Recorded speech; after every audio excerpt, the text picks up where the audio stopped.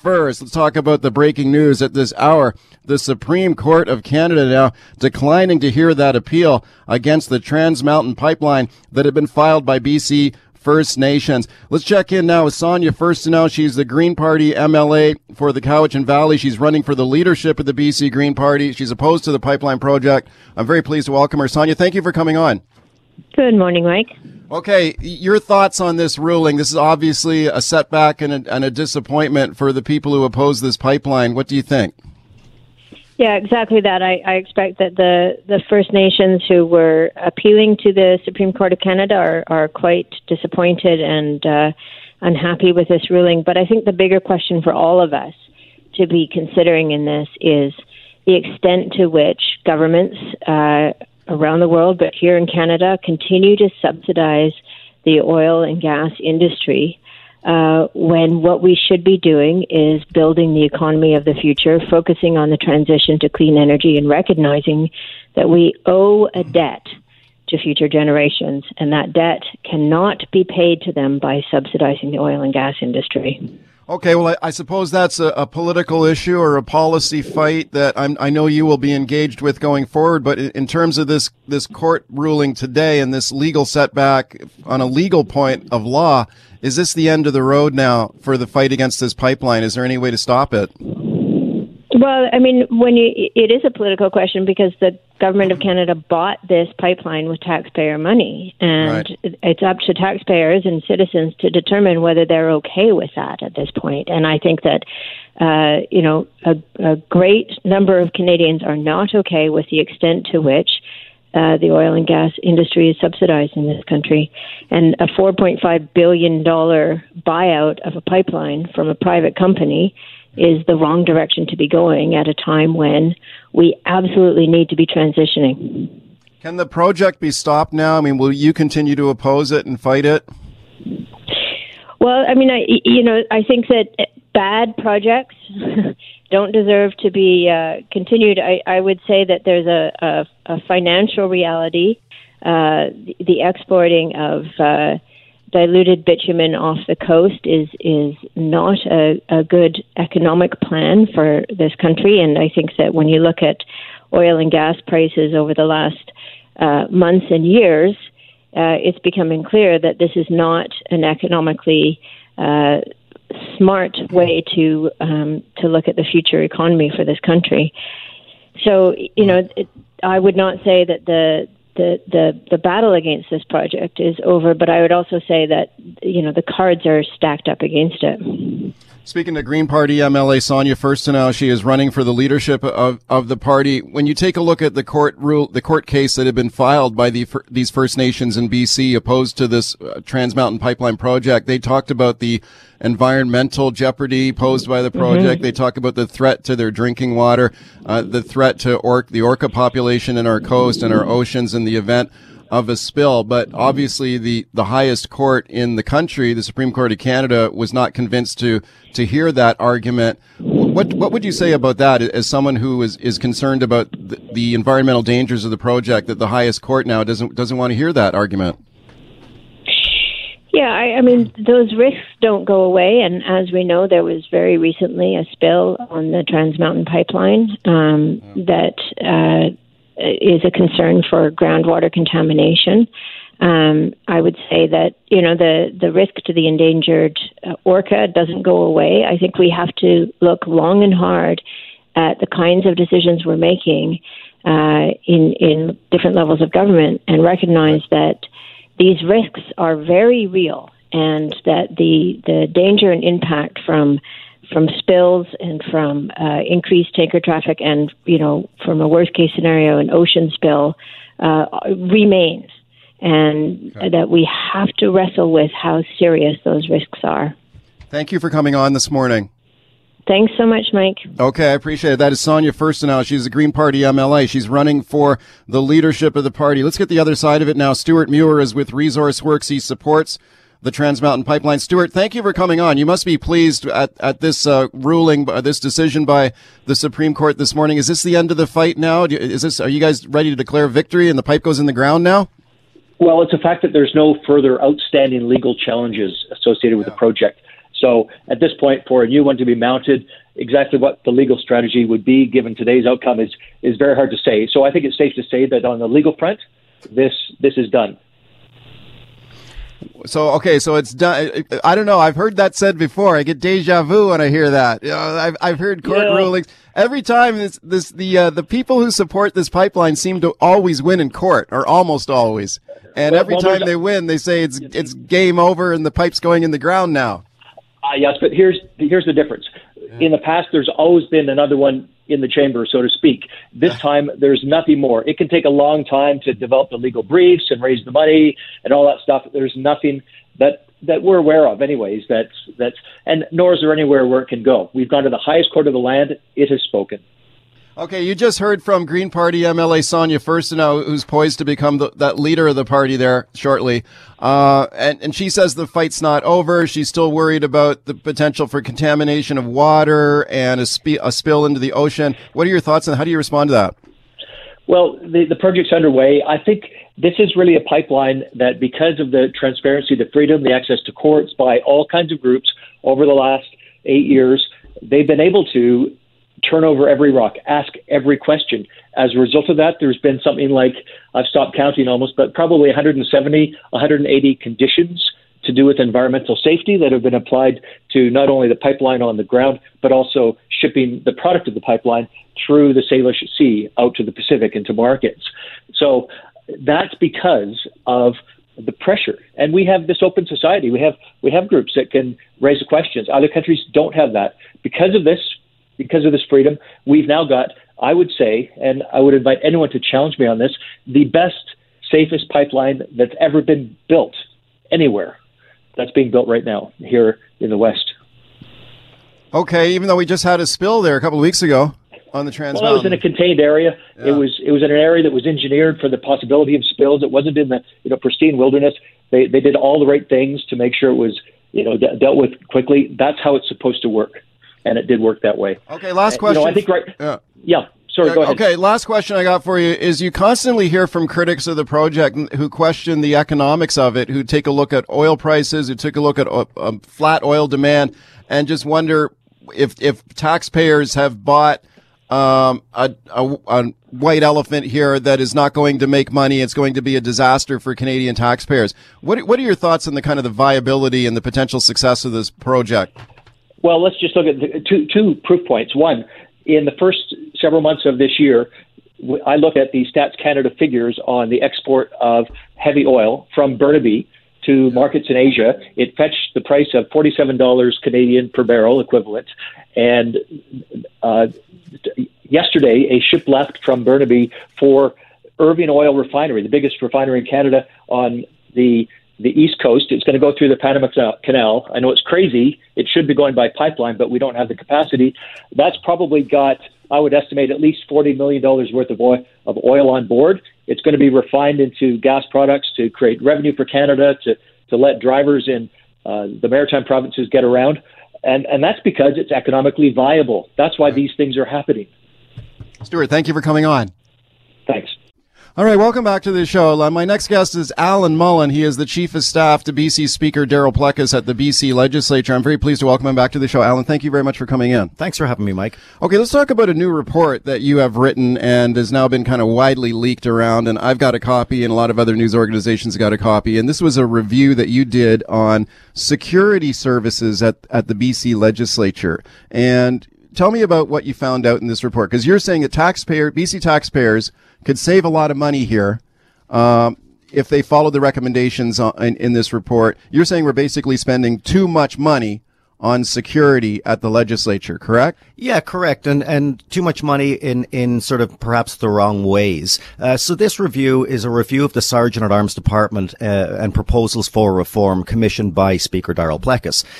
So I went on a cross-country tour and a cross-continent tour to 2 Canadian sites and 7 U.S. sites to see what they do, what their best practices are. Which attracted some controversy at the time, I recall, because people were saying that cost, how much did it cost? $13,000. $13,000. And I remember some people were taking a few cracks at you, saying, I thought you guys were supposed to be cleaning up all the waste in this place, and here you are spending $13,000 on a tour. Right. How do you defend yourself on that? Well, I mean, first of all, you have to remember that the speaker is an academic, and it is a common practice in academia to do site visits as part of an academic review. There's a big difference to talking to somebody via telephone or email or even Skype and saying, tell me about your site, versus going and seeing what their footprint is, how they do business on a daily basis. All right. So you went around to these other places and see how they did security. That's right. Okay, so I actually think $13,000 is not relatively that much. It probably would have cost a lot more money to get someone else to, like, bring in an accounting company to do it or something. Yeah, and I did talk to some accounting firms and universities to see what those costs would be, and they were a lot higher. So I think it is very justifiable. I drove as opposed to fly. I didn't put in some expenses, so I think the 13,000. I mean, if anybody looks at this report, what they're getting for 13,000, I think the average taxpayer will be okay with. Okay, let's find out what you found. What did you find out? Tell me. Well, I think, excuse me, there's some main recommendations. One is the Sergeant at Arms position itself. What I found in a lot of jurisdictions around North America is the Sergeant at Arms is primarily ceremonial, i.e., they carry the mace, they perform, shaking hands, kissing babies type functions at Government House, etc. And then you've got a director of security who's responsible for the safety and security of the building. That seems to work really well in a lot of other jurisdictions. How do we do it here? Well, it would be very simple to do it here. You would say you just separate. So how do we do it now? You could just separate the two positions, and you would, because currently we don't have a Sergeant at Arms. We've got an acting Sergeant at Arms. Yeah. This report has been given to LAMSI. LAMSI has struck a committee to review the report and to review that Sergeant at Arms department. One of my recommendations also is that the Assembly engage an external organizational consultant to assist the department and help implement these recommendations, which I believe that committee is going to be doing. I'm not sure who the consultant will be, but I know they're moving forward on that. So that's the best way to get this done. Okay, how much do we pay the Sergeant at Arms in British Columbia right now? Well, the 2018-2019 salary for the Sergeant at Arms was $226,467, which is a lot more than any jurisdiction across the country. Really? And to put it in that's the highest in Canada? That is the highest in Canada, and to put it in perspective... That figures. It does figure, doesn't it? It's not surprising. Of course it's the highest in Canada. And to put it in perspective even further, that was 2018, 226,467 versus 10 years earlier in 2008, it was 93,000.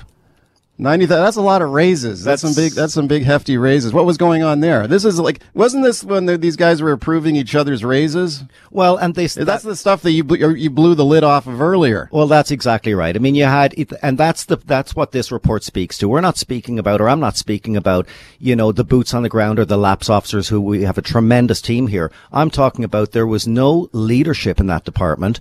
You had people running roughshod over the public purse, going from 93,000 to 226,000. That is the problem. Yeah. The problem is the leadership, the management, the direction that department was being taken in, and not the boots on the ground. And I want to make that really clear. Okay, let's talk about the security they have at the legislature now. And security is important. Absolutely. At the legislature. I mean, this is a potential, let's face it, this is a potential target. Absolutely. Like, a terror attack. So you have to have robust security and protection in the building. But you're saying what? Taxpayers are paying too much for what we have now? We got too much, or? Yes, so basically we have 38 special provincial constables, and they're essentially police officers policing this precinct. What I'm saying is, what you see in law enforcement is the notion of a minimum staffing or minimum manning, which means you have to have a certain minimum to operate, and that's fine on a policing a city 24/7. We're policing a 1 block radius for a building that's open approximately 80 days a year for session. So what I'm saying is, I'm not saying get rid of the special provincial constables. We need them. We need them to be armed. We need them to perform these policing functions. What I'm saying is, we don't need as many. We don't need our police doing security functions, i.e., walking around at 2 a.m. rattling doors.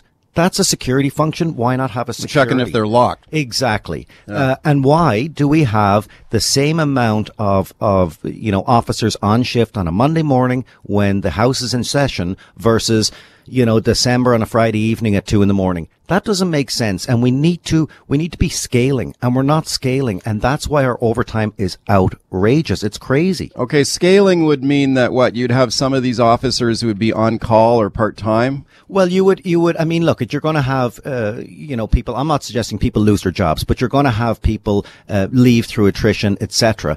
And what I'm suggesting is you have a mix of those armed, essentially police, special provincial constables, supplemented by security. So you have a mix of them, the security doing security functions, the police doing police functions, and then you up it and lower it as the need may be, i.e. if there's a protest or a demonstration planned, or if we're in session, or if we're having visiting dignitaries, versus if it's, like I said, 2 a.m. in the winter and there's nobody here. Okay, I'm speaking to Alan Mullen. He's the Chief of Staff to Darryl Plecas, the Speaker of the BC Legislature, about his new report on security at the Ledge, which he recommends be scaled back or to save money, right? How much do taxpayers spend on security at the BC Legislature right now? Well, if the Sergeant at Arms budget, which you got to remember, excuse me, includes sessional officers and screening officers and folks working in the hallways, etc. But in 2018-2019, taxpayers were on the hook for $5.7 million.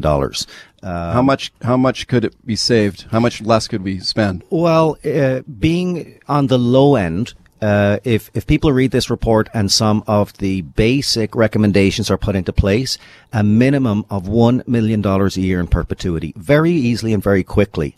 And a lot of that would come from overtime savings. It's like around, a 20% reduction? Absolutely. Roughly. And that's just right off the hop.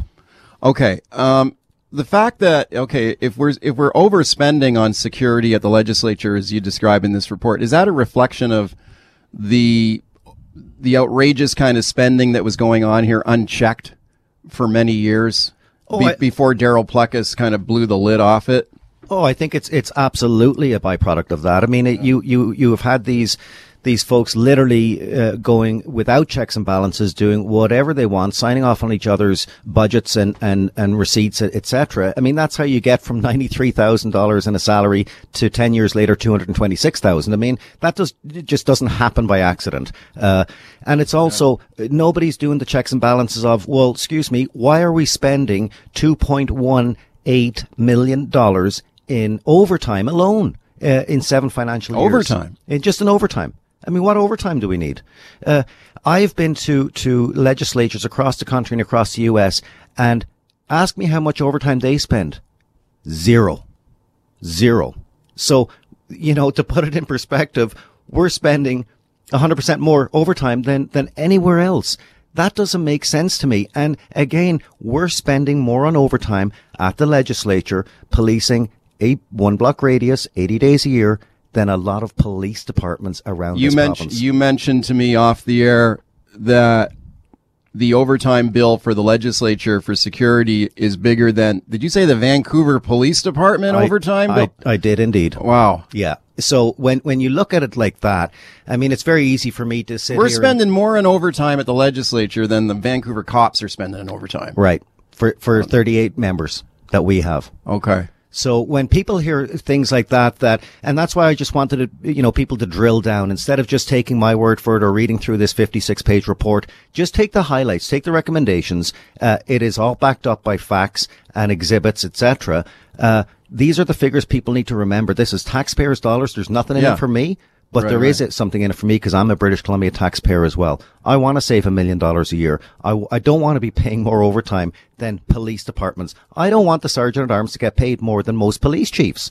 That doesn't make sense to me, and I don't think it makes sense to a lot of British Columbians. All right, a few more minutes with Alan Mullen, Chief of Staff to Darryl Plecas, the Speaker of the BC Legislature. We're talking about his new report on the amount of money that's spent on security at the BC Legislature. He says could be cut back by about 20% and still keep people safe, right? Absolutely. That's obviously you can't have cuts that are going to make people unsafe at the building. No, 100%. I mean, the safety and security of everybody in this place, visitors, staff, etc., members, is of utmost importance to the Speaker, myself, and everybody here. So that's not what we're talking about. We're just talking about, where can we because we did this. The Speaker commissioned this report because, I mean, he knows a little bit something about, criminology and law enforcement. He's a criminologist. He's a criminologist for professional background for his life. Yeah. I've been in law enforcement, so we both sort of took a step back and said, what are we doing here? Why are we spending all this money? This doesn't seem right. So instead of just taking our word for it, let's go elsewhere and see what they do, see what we can learn, and that's what this report is about. You mentioned to me that when you traveled around to some other jurisdictions to check on how they do this, that you went to places in Canada, so you went to other provincial legislatures, and you also went to some state assemblies as well. That's right. And did you get more cooperation in the United States talking to officials there than you did in Canada? Like you were telling me that some Canadian parliaments didn't want to talk to you? They didn't cooperate with you? Yeah, I mean, well, first of all, the U.S. States were fantastic and, totally open, transparent. Please come. And they could not have been more helpful. What I did find in a lot of... Of course, this is all pre-pandemic when you did this trip, of course. Of course, yes. This was almost a year ago now. Yeah. But what I found in some Canadian jurisdictions was they just weren't interested in participating. I think they were a little bit concerned or nervous about me attending their legislature and talking to their staff, etc. Does this sort of reflect the culture of secrecy generally in some of these parliament buildings? Well, in our country, they seem to be more open and transparent in the United States than we are. Well, I mean, I can certainly speak to the open and transparency in the United States because I've been there. I mean, I can't be saying anything positive or negative about the Canadian jurisdictions because I haven't been there, and I think that would be unfair of me. But obviously, I did get to see and go to 2 Canadian jurisdictions. The rest, for a number of different reasons, couldn't have me attend. Let me ask you, just in the 2 or 3 minutes we got left here. It's been 2 years since the spending scandal, the legislature erupted. People may remember how Craig James, the clerk of the House at the time, Gary Lenz, the sergeant at arms, were marched out of the building. There was an investigation that went on. They both resigned now. What is the status of this now? Is there still a police investigation going on? There is still a very, very active police investigation going on. I know it's sort of a little bit of the, out of sight, out of mind kind of thing. They have not stopped. I could not be more impressed with the work that the RCMP have been doing and continue to do. It's a non-stop project for them. So I can't really get into it because it is an active police investigation. But all I will say is it is ongoing. It has not stopped. They are working tirelessly on it, and I would say the Speaker and I are very confident, that we will be hearing something from the police, relatively soon. Yeah, but there's still 2 special prosecutors in place there? Yes, there are indeed. Yeah, these things seem to take years sometimes, and we've seen previous investigations drag on literally for years and years. We're into like 2 years since this thing broke now. I mean, is this another one that's just going to drag on for multiple years? But you seem to think like it's going to wrap up sooner than that. Yeah, I mean, I'm hopeful. Obviously, I don't speak for the RCMP or for their timelines, but I am very hopeful. I mean, it's already been over 2 years actually since we brought the file to the RCMP. We've been working tirelessly with them. They've been working non-stop on this. So I'm very hopeful, as is the Speaker, and we're very confident too. And again, there's nothing in this for us but doing the right thing. So I think people just need to be patient. There will be stuff happening here. People will remember the famous wood splitter, the sort of globe-trotting travel bills, the pension top-ups, spending on stuff like jewelry and clothing and stuff. And people were shocked by it 2 years ago. Has that stuff been cleaned up? Mostly, like, is there any of that kind of spending still going on, or have you guys cut it out? I mean, there's so many more checks and balances in place now, and thank you to Darryl Pleck as the Speaker, and obviously with the assistance of the other departments, the clerk's office, the financial services, and everybody here that works at the Ledge. There's so many, even just the basics of signing authority. If you're my subordinate, you can't be signing my expenses, which was what we were seeing. That stopped. There's so many new checks and balances in place for staff here, for, table officers and for members, and it's not restrictive. It's just the way it should have always been. It just wasn't. So, a lot of things have changed. We got 1 minute left. The pandemic is going on. The legislature is not in session this week, but it's back next week. It's back next Monday. How is that working? It's great. It's got a minute. So we've got about 20 to 24 members, including the speaker, in the chamber, socially distanced. And then the rest of the 87 members are attending via Zoom from their home riding or their office. Yeah. And it's working out pretty well. It's working great. And hats off to everybody here at the Ledge, Hansard Services, the clerk's office, speaker's office for making it work. There was a lot of test sessions that happened. And I'm shocked how well it's working. And we're the leaders in the world on that. Thanks for coming in. Pleasure as always.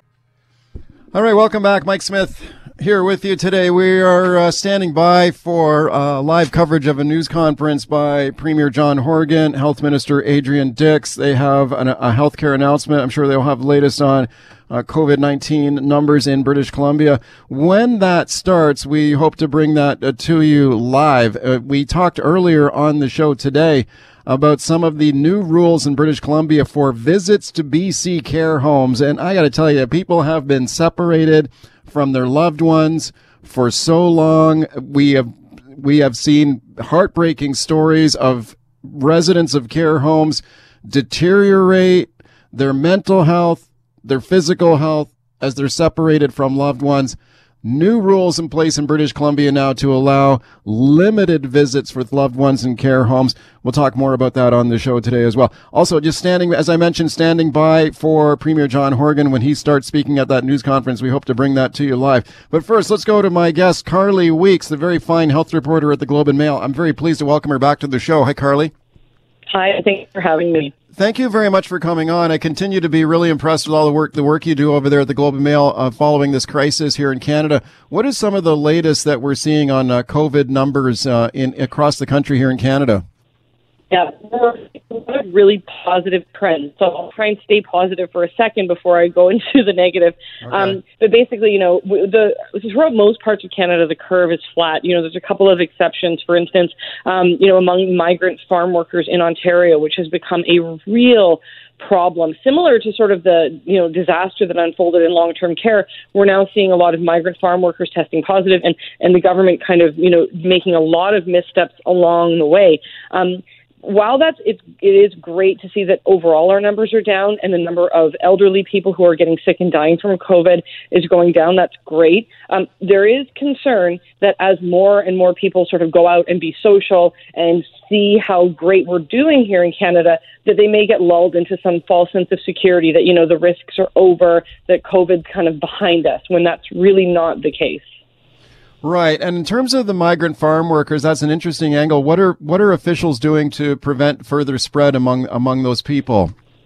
Yeah, well, I mean, BC has had a couple of instances, I think, earlier on where you had some, workers in factories, and I think among some migrant farm workers that they've really managed to squelch that. In Ontario, it's been a much different story. So there's been a lot of sort of back and forth squabbling about what needs to be done. For instance, there was a big controversy because the province's chief, top doctor said that people who test positive, these migrant farm workers who test positive, can continue working as long as they're, staying away from their colleagues, which raised a lot of concerns among infectious disease doctors. In fact, there's been a petition going around to make the province back down on that, because basically it's saying that, the lives of these people, there's concern, that they're being treated as, second, third, maybe even fourth class citizens, and being treated as expendable. So now the region's top doctor is now saying he won't allow that to happen, that these people will have to be separated. But I think it just speaks to these larger systemic issues. We've seen throughout this pandemic that the people who are being hit the hardest are people who tend to be racialized, people who live in low areas with low incomes, and we need to do a much better job of making sure those people are taken care of. Okay, one of I think the key indicators as we track this pandemic is not only the infection rate and the number of positive cases, but the hospitalization rate, and especially people who are really, really sick and get admitted to ICU, intensive care units. We've seen some very encouraging numbers here for the last several weeks in British Columbia. What's it like around the rest of the country in terms of hospitalization numbers from COVID? Yeah, we have seen a lot of encouraging news elsewhere as well. And even, sort of the bad students in the class, Quebec and Ontario have also really started to catch up, and they're posting a lot more positive results as well, with lots of hospital capacity, the ICU capacity is going way down, which is really great to see, especially, when you look at, south of the border, for instance, at the problems they're having there. So that is really good news to see that we've done a really good job of sort of cleaning up our act that way. But again, just that caution that, if that doesn't mean this is over and we're out of the woods. We've just been able to we've done all of this hard work to get to this point. And so there's this, need to keep that up. Okay, and when we compare it to what's going on in the United States, and you briefly touched on that, Carly, I mean, every time we look at the numbers from states like Arizona, Florida, Texas, including and right across the border from us here in British Columbia and Washington State, we see alarming numbers. How do we compare to what's going on in the United States, and why are they having so much trouble when we seem to be doing better? Well, it is really terrifying when you look at what's going on in the U.S. right now. A couple of things that really make us distinct at this point, and this is one of the things that infectious disease experts hope stay true. A lot of states there either reopened way too quickly or, didn't wait until their sort of curve was flat enough. I mean, California is a good example of a state that actually locked down early. Its leadership did a lot of things like, mandate mask wearing, but then they kind of, maybe threw open the doors. They had indoor dining allowed, and they had a lot more of those sorts of activities allowed that, we know that indoor transmission is higher risk than outdoor transmission, for instance, and they've now had to sort of back down. So basically across the board, there is a feeling that that a lot of those states that are now seeing these surges really didn't do the things that were necessary. And they still don't have the testing capacity in place. You can see that by the fact that they're posting such high positivity rates. If you have 20% of all people being tested for COVID in Florida testing positive, that means you're missing a ton of people with COVID. All those people who have mild symptoms, who may not show up for testing, for instance. You want to have a positivity rate around 5% or lower.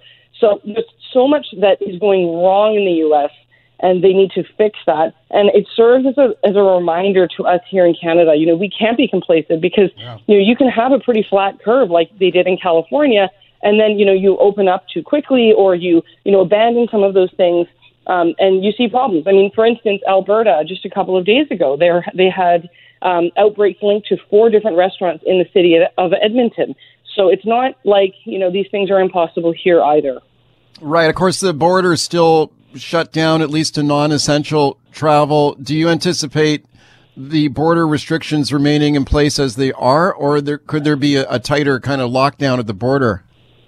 I think it would I think that the Trudeau government would get so much pushback from within Canada if they did decide to open the border. There's obviously trade considerations, and, there are our closest ally and all of those things. But, when you have basically there's like raging forest fires, going on in the United States, and you open up the border to allow some of that spread here, I think there's way too much pushback. The Ontario Premier has commented in recent days he does not want to see that border open anytime soon. So I think politically it would be too damaging for us for the Trudeau government to make that call. Speaking to Globe and Mail health reporter Carly Weeks, you've done tremendous work on the spread of COVID in care homes and nursing homes across Canada, which has been absolutely tragic. It's encouraging to see some progress being made there. Here in British Columbia, our provincial health officer just allowed very limited visits to care homes with loved ones, and there have been heartbreaking stories. We hear them every day from people who are separated from loved ones, from spouses, from their parents. And now we will start to get some extremely limited visits to care homes in BC, so residents can be reunited with loved ones after many weeks and months. What is the status of care homes across the country generally right now? Well, the number of outbreaks has really come down, and it's taken way too long to get here. But we have seen that the horrific numbers that were being posted a few months ago have now really come down. Things are largely under control. there's still a lot of problems that remain, and we can't forget about those. Once this sort of tragedy is behind us, so to speak, like, we have to get ready for the fall. We have to also address long-standing issues at long-term care. So that is, really important. And again, I single out, the folks in Ontario, because they've taken a lot of heat for their visitor policies. They up until recently, anyone who wanted to visit someone at a care home had to test negative for COVID within the last few days, even though that test is somewhat meaningless, because as soon as you test negative, the next day you could you could get COVID and then pass it on. And that mandating of wearing masks when you're visiting your loved one from a distance outside, the loved ones weren't able to recognize their caregivers and things like that. So it has been a real mess the whole way along. And I think the experts that I'm speaking to are now saying, okay, look, we've made a lot of mistakes. We need to fix this and address these problems before we get a second wave in the fall or winter. We're not out of the woods yet. Let's get ready now so we don't have any kind of replay of what we saw earlier this year happen ever again. All right, welcome back. My guest is Carly Weeks, health reporter at the Globe and Mail, as we continue to talk about the COVID-19 pandemic in Canada, and especially as it applies to care homes across the country. Here in BC, we've seen some limited visiting opportunities now for people to be reunited with their loved ones in BC care homes. That will be a relief for a lot of people who've been separated from loved ones for many, many weeks, but it's very, very strict, the rules on the visits to care homes. Phone me and tell me your experience now with care homes in BC and being separated from your loved ones, and what do you think about these visiting rules? 604-280-9898 is the number. 604-280-9898, star 9898, toll free on your cell. Let's go to Rob on the open line in Kelowna. Hi, Rob. Hi, just not about the care homes, but the COVID thing. The thing I got an issue with is a lot of these Americans are saying they're moving to Alaska, and they come in, they go into restaurants, they start bragging about, I'm not even really going there. They should have proof that they're actually moving there. Have you witnessed that? Have you seen any of that yourself? No, what I've heard, I've talked to people, they've heard about it, and it's like what they do is that's a loophole they find, and they should put it at the border. Guess what? If you're going to Alaska, you can fly there, get your stuff moved by a U-Haul or something, because this is like a joke to us. Like the Americans say, these Canadians are stupid. Okay, thank you for the call. Carly, we've heard stories like this. There's been some reporting on it as well, that maybe some American tourists are trying to kind of sneak across the border into Canada and going on vacation here. Have you heard anything like that? There has been some concern about these kinds of things happening. I mean, at the same time, I've also talked to some medical officers who say a lot of these things are based sort of in rumor. They've been hearing about, Americans filling up hotels, and these rumors are spreading around Ontario, for instance, and they're simply not true. That being said, I mean, it's very difficult at the same time. There are these rules in place. They're trying to enforce them, but there are some exceptions that are being made, for instance, for immediate family members and things like that. So It's not as though there's zero risk from the border at this point. We can't pretend there's zero risk, and there probably will be for some time, particularly if it opens anytime soon. Yeah, I think that probably there have been some incidents of American tourists coming into the country, maybe not telling the truth to a border officer, which is a serious offense, by the way. So it may be happening, but I just wonder about the scale of it. Like you said, I think there's a lot of rumors and maybe some kind of local urban legends on this kind of stuff. And I'm not saying it's not happening, but I'm just wondering if it's happening in very large numbers. 604-280-9898 is the number to call. 604-280-9898, star 9898, toll free on your cell. Peter on the line in Delta. Hi, Peter. Good morning, Michael. Hi. Just wanted to let you know, I had a letter from I'm a caregiver for a senior that has dementia, and I got a letter from the care home saying that I could even actually take her out for the day. We can take her out to the courtyard. I could take her home for the day, as long as I don't keep her overnight, because if I keep her overnight, she would have to go back into quarantine for 14 days. But I can take her out for the day, go visit a park, go do whatever I want. It literally shocked the you-know-what out of me, because it's like literally against everything I'm hearing on the radio. So I don't know what's going on. Okay, well that's very interesting. Now, would she be limited to contact with you alone? Would you just one person she'd be able to come in contact with under those circumstances? Is that how it would work? Okay, I guess he's not there anymore. But Carly, what do you think about that? I mean, how are other provinces doing this, like visits in care homes? I think that I've not heard of caregivers being able to take their loved ones out of the care home. Yeah. But at the same time, it sounds on the face of it in this new world that we're living in, that sounds a little risky. But if it's done safely and if the province has done it well, I mean, BC has an excellent track record on these kinds of things. And so I think they're encouraging people to do these sorts of things as long as they're in the rules. And if you're being safe and you're in those rules, we are at a stage where you can enjoy some of these freedoms. I mean, we may be back in like more of a lockdown situation months from now. So if they're saying it's okay as long as you're safe, then I think, that's a really good thing. And I think that it's going to be a welcome relief. Squeeze in another call here. Eileen in North Vancouver. Hi. Hi. One of your questions was to whether we've seen American tourists coming up from the border. Yes. Claiming they are going to Alaska, but they do make tourist stopovers in Whistler, an area that I work. I hear it as a regular conversation amongst my clients, is that they get a lot of American tourists claiming to go to Alaska and just hanging out in Whistler. Really? Okay. So you hear so people are sort of openly admitting that? Yeah, actually, I got to give the Fairmont Hotel a big shout out because when I had this conversation with them, they said that they actively go around their parking lot looking for American license plates. Oh. And if they have American guests, they actually immediately cancel the reservations and turn them away. Eileen, thanks for that call. Let's squeeze in one more. Henry in Nanaimo. You got to go fast, though, Henry. You got a minute left. Go ahead. Hi there. I live in Nanaimo, and I just got passed by a car from Alaska. And how are they on the island passing through? Well, thanks for the call. I think you sometimes maybe totally can't judge the book by its cover or a car by its license plate because people are allowed into the country if they are essential workers or if they are family members, like Carly said. So we'll see. We continue to hear stories like this, Carly, and we continue to be interested in it. But anyway, listen, keep up the great work, and thank you for coming on again today. Thanks so much for having me. All right, welcome back. A very special conversation now with my next guests, and it's a very timely issue with the current imprisonment in China of the two Michaels, Michael Kovrig and Michael Spavor. They were detained in China and are now accused of espionage in apparent retaliation by China against Canada after Canadian officials arrested Chinese tech executive Meng Wanzhou for extradition to the United States. I can tell you that story is a very familiar one to my next two guests, Kevin and Julia Garrett.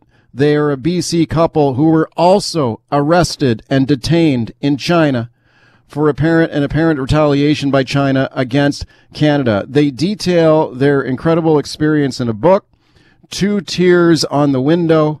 It describes their true story of their 775-day abduction and imprisonment in China as pawns in a political power play between China, Canada, and the United States. I'm very pleased to welcome both of them, Kevin and Julia Garrett. Hello there. Hi, how you doing? Hi, good to be here today. Hi, thank you to both of you, Kevin and Julia. I really appreciate your time today. Kevin, let me go to you first. Your story is an incredible one, and I think very certainly timely with the two Michaels right now and their situation. Tell me, let's start at the beginning. When did you and Julia go to China? You lived there for quite a long time, didn't you? Yeah, we lived there for 30 years. We first went in 1984 as teachers, and then we moved into other areas like community development and partnering with local people. Yeah, Julia, what kind of work were you guys doing there? Teaching. I was working at the university, different universities. We lived in 7 different cities. And then in that area, we found an existing community need and tried to partner with locals to see how we could help them to solve that need, and with training and then resourcing them to start up and then sort of letting it go. And really loved it, every bit of it. Mm-hmm. Okay, what part of China were you living in there, Kevin? Well, as Julie mentioned, we lived in 7 different cities, but the last city we lived in is a place called Dandong, which is in northeast China. bordering North Korea. And that's where we started a coffee house, and we were working with an orphanage, and we were doing aid work into North Korea. Yeah, were you doing some mission? Was it missionary work you were doing? I know you're active in your church and stuff, right? Well, we are definitely active in our church in that, but we went there, as Christians, and we don't call it that work, but we did what we could. We ran a coffee shop, we did aid work, and we tried to be friendly to everyone we met. I think living your life as a Christian is just giving an answer to everyone for the hope that is in you, and also just really pouring in partnership to see things develop that are better than the way you approached them when you first arrived, and that includes externally and internally. Okay, let's go back, guys, to August 2014, and when you were suddenly detained and arrested there by Chinese authorities. Kevin, can you describe how that all happened? Well, we were invited out to dinner through a friend, but to meet someone we didn't know. They wanted to talk about their daughter who wanted to study in Canada, actually at the University of Toronto, where we both graduated from. And so we went to dinner. The daughter never showed up. They said, she had a toothache. And it was kind of a little bit of an odd dinner. And then as when we first came into the restaurant, the lobby was completely empty. And then when we came down after the dinner, the lobby was full of people. And Julia said to me, it looks like a wedding. We should get out of the way. We thought, why are all these people here? But it was actually, with cameras and things like that. And actually it was an abduction, not a wedding. And, found out they're quite different. Wow. So it was not a wedding. They had come to what? Arrest you, Julia? Actually, it wasn't an arrest. It was an abduction. I wasn't formally arrested until almost 8 months later. Okay. What happened to you? What happened? Where did they take you? What happened?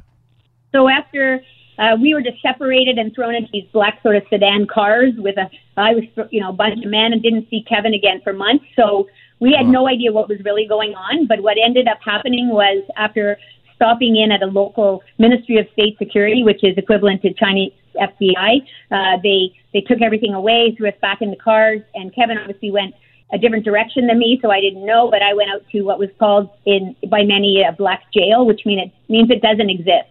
And that is China's secret place where you're hidden away from absolutely anything and put in isolation, lived in one room for 6 months, lights on 24/7, 2 guards posted inside the room with little notebooks writing down everything, then 6 hours plus of interrogation a day. And I didn't know, but Kevin and I were actually the only people in that particular black jail, but they kept us set apart and didn't answer any of our questions about each other, so we really didn't know if each other was alive or dead. The conditions there was very, very, very difficult, especially psychologically. Sounds absolutely terrifying. Kevin, can you describe what was going through your mind as you were abducted like that and separated from your wife? Well, part of it was like, what are you doing? Like, what's going on here? You must have the wrong people. And then, and then as it went on, I'm thinking, you really have the wrong people, but maybe why are you taking us? And when they started saying you're a spy, I thought, like, how did they get us so wrong? And as it went on for weeks and then months and then almost over 2 years, I never really knew about the reason why until actually I was released after 775 days. Okay, now at the time, back in Canada, there was an arrest of a Chinese resident who was working in Canada and for extradition to the United States, right? A man named Su Bin. Yes, exactly. And, I didn't know anything about that until afterwards, but, he was arrested at the request of the U.S. and later extradited and sentenced as a spy. And China took us because they wanted to trade. But we didn't know that. They kept saying, your government knows what to do. So at consular visits, I said, just tell them to work harder. But it just, I didn't know why or what was going on. I could only guess, but I never guessed that. But our families knew that from the beginning, and they were working with that in mind as they were trying to release us, and knew it was basically a political hostage taking. Yeah, but even when we had consular visits, which towards the end was only once a month, every 30 days, they said I couldn't talk about the case, or else you won't see the consular officials again. So I never knew why. Speaking to Julia and Kevin Garrett about their incredible 775-day abduction and imprisonment in China, which began this saga began back in August of 2014. Julia, when you were imprisoned in China, what were the conditions like? How were you treated? So I think that I'd lived in China for a long time, and so I think part of how you're treated depends on how you behave. And so I took that into account, and I really had to look at it from that perspective, and I actually believe that helped. Obviously, psychologically, 6 hours of interrogation every day, being accused of a spy, trying to undermine me, undermine everything I'd ever done, and see it in the light of I was actually collecting state secrets, had a huge toll. You'd wake up all through the night just like thinking of random answers to their interrogation questions. They have strategies for interrogation that are very frightening. And also the unknown about, is this going to end? Is this going to go on? Is this going to end with execution? Is this going to end with a life sentence? So I think a lot of those the trauma was extreme and it never stopped. And the other main factor that made it very, very difficult about the conditions, I mean, the food was just the food, and I knew it would be just basic Chinese food. So I just was okay with that. I mean, it wasn't great. I was longing for something else. But I think that one of the worst things was time and uncertainty, because time starts moving in seconds, and all you're doing is thinking, how am I going to get through a 10-hour day? And that's why you notice in the book, we wrote it in days, day 1, day 10, day 20, and we actually thought in day units. And we're back out here and we're like, why did we do that? Because people here think in weeks and months and years. But that shows that the trauma and the microness of absolutely everything, it really affects your way of. All right, welcome back as we continue my conversation with my guests, Julia and Kevin Garrett, about their incredible 775-day ordeal in China when they were abducted and imprisoned, accused of espionage. It's detailed in their book, Two Tears on the Window. Kevin, let me go back to you. We heard Julia's description of what it was like, the conditions in China. I know you guys were separated, which must have been terrible and very frightening. What was it like for you? Mm-hmm. Well, for me, I mean, the first 6 months for both of us were much the same, in one room, interrogated, hours every day, plus homework, never knowing anything, not be able to talk to anyone, no phone calls, nothing like that, no lawyer for almost a year. But after 6 months, they moved me to a local prison. They call it a detention center, about 900 inmates in the center. Plus, I was in a cell of 14 people. And that was, in one sense, better because I could talk to people. But it was worse because it was the stench in there, the food, which didn't come all the time, never leaving the cage. Food is just slopped in through a hole in the cell door into a plastic bowl, and you share that with other people. But almost a third of the time, it never came. You run to the cell door because you hear a sound. You think, oh, what is that? Is that the food cart or is that something else? And people are just desperate for any kind of information, but you just sit in that cell all day long, 24/7. I left once a month for 30 minutes, and that's it. Then there's an outdoor cage attached to the cell. They'll let you outside sometimes, certainly not all the time. And it was very small, about 15 paces by 5.5 paces was the size of the cell for 14 people. Wow, incredible, Kevin. We've heard you both describe the conditions and this constant kind of interrogation that was going on, and the accusations that you were spies. Did they ever present any evidence against you or charge you with anything? Well, they said, because we ran a coffee shop, they said the people who came to our coffee shop were passing information on to them. Well, what I would pass on to them was like, try this coffee, or why don't you take a look at this tourist site, things like that. And really not much. Yeah, and they said, like, I taught international trade and economics at the local university, and that was to gather information on people who are going to be working in Chinese businesses and to gather information about their North Korea strategy. So basically all the normal things that we did. And our aid work, they accused us of putting chips in the baby hats, and that's how we were tracking where things might go in China and North Korea. All things we had never thought about, but when it's misconstrued, you start to see from which perspective they're looking at it, and all of a sudden they're making something, they're growing a case out of things that were just the ordinary things of our everyday life. And they also try to undermine Kevin, like, spies never tell their wives, so maybe he's a spy and he's never told you. Like, they use so many strategies that they try to get you to question yourself, to question your motives, to question everything you do. Okay, Kevin, how did you finally get home to BC? How did you guys get out of there? Well, my trial was April 20th, 2016, and a closed trial, so I didn't know I couldn't talk to anyone. I couldn't even talk to my lawyer at the trial, which was very difficult. He said at the end, well, we should know something in 2 or 3 weeks. But knowing China, I thought, well, 3 to 6 weeks maybe. But almost 5 months later, they called me back to court very suddenly. There was a verdict hearing, read an 8-page verdict, pronounced me guilty of espionage and spying. And then within hours, I was deported back to Canada. So technically, I'm serving my sentence here. I was sentenced to 8 years. Julie, what happened to you? Yeah, so after the trial, I said, so do I get a paper saying I'm free now? And they're like, no, we don't produce anything. So I basically was in limbo. And then I said, well, what can I do? They let me go back for a brief 2-week trip. And I think it was a test to see if I would start sharing negative things about China. I came back again after the 2-week trip, and eventually they released me only just several weeks before Kevin was released, saying your husband's going to be in prison for a long time. Go home and earn some money and pay for his prison, because we had to pay about $500 to $800 every month for him to live in the prison. Oh, my goodness. When were you finally reunited? It was September 15th, 2016, so almost 4 years ago. In a couple of months, it'll be 4 years, which also happens to be our oldest daughter's birthday. So I actually traveled the furthest for her birthday that day. Where were you reunited? Back in BC? Yeah, in Vancouver. And, border security people and everything, was all arranged ahead of time. And they were fantastic. They were really, really good.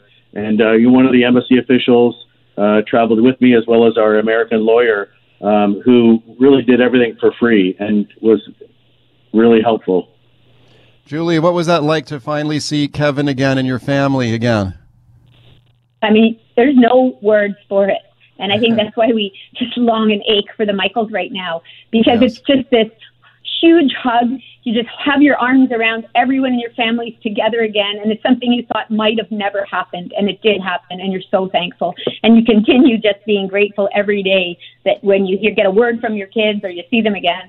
Yeah, it's just this incredible moment of joy. Yeah, we're very grateful to be back and to be together and to keep working and serving and, praying for the Michaels. And we long for doing that. whatever we can to encourage people to write letters to the government and even to their families to encourage them. We just thousands of people prayed for us, and we just are really trying to get people to do the same for the Michaels. Wrote letters and prayed on their behalf, because from this point of view, what can we do? But prayers actually travel faster than letters, and we're just believing that somehow we're holding them up by prayer. Guys, it's been a real pleasure to speak to both of you and the incredible ordeal that you went through. I'm very pleased that it had the happy ending for you and that you're back home here in British Columbia. And I hope that one day we can say the same for Michael Spavor and Michael Kovrig. Where can people buy your book, by the way? Is that available everywhere online? Amazon, Kindle, Kobo, or just go to our website, twotearsonthewindow.com. And that'll tell you everything. Give more of the story there as well. Thank you to both of you for coming on today. Thank you. Very glad to.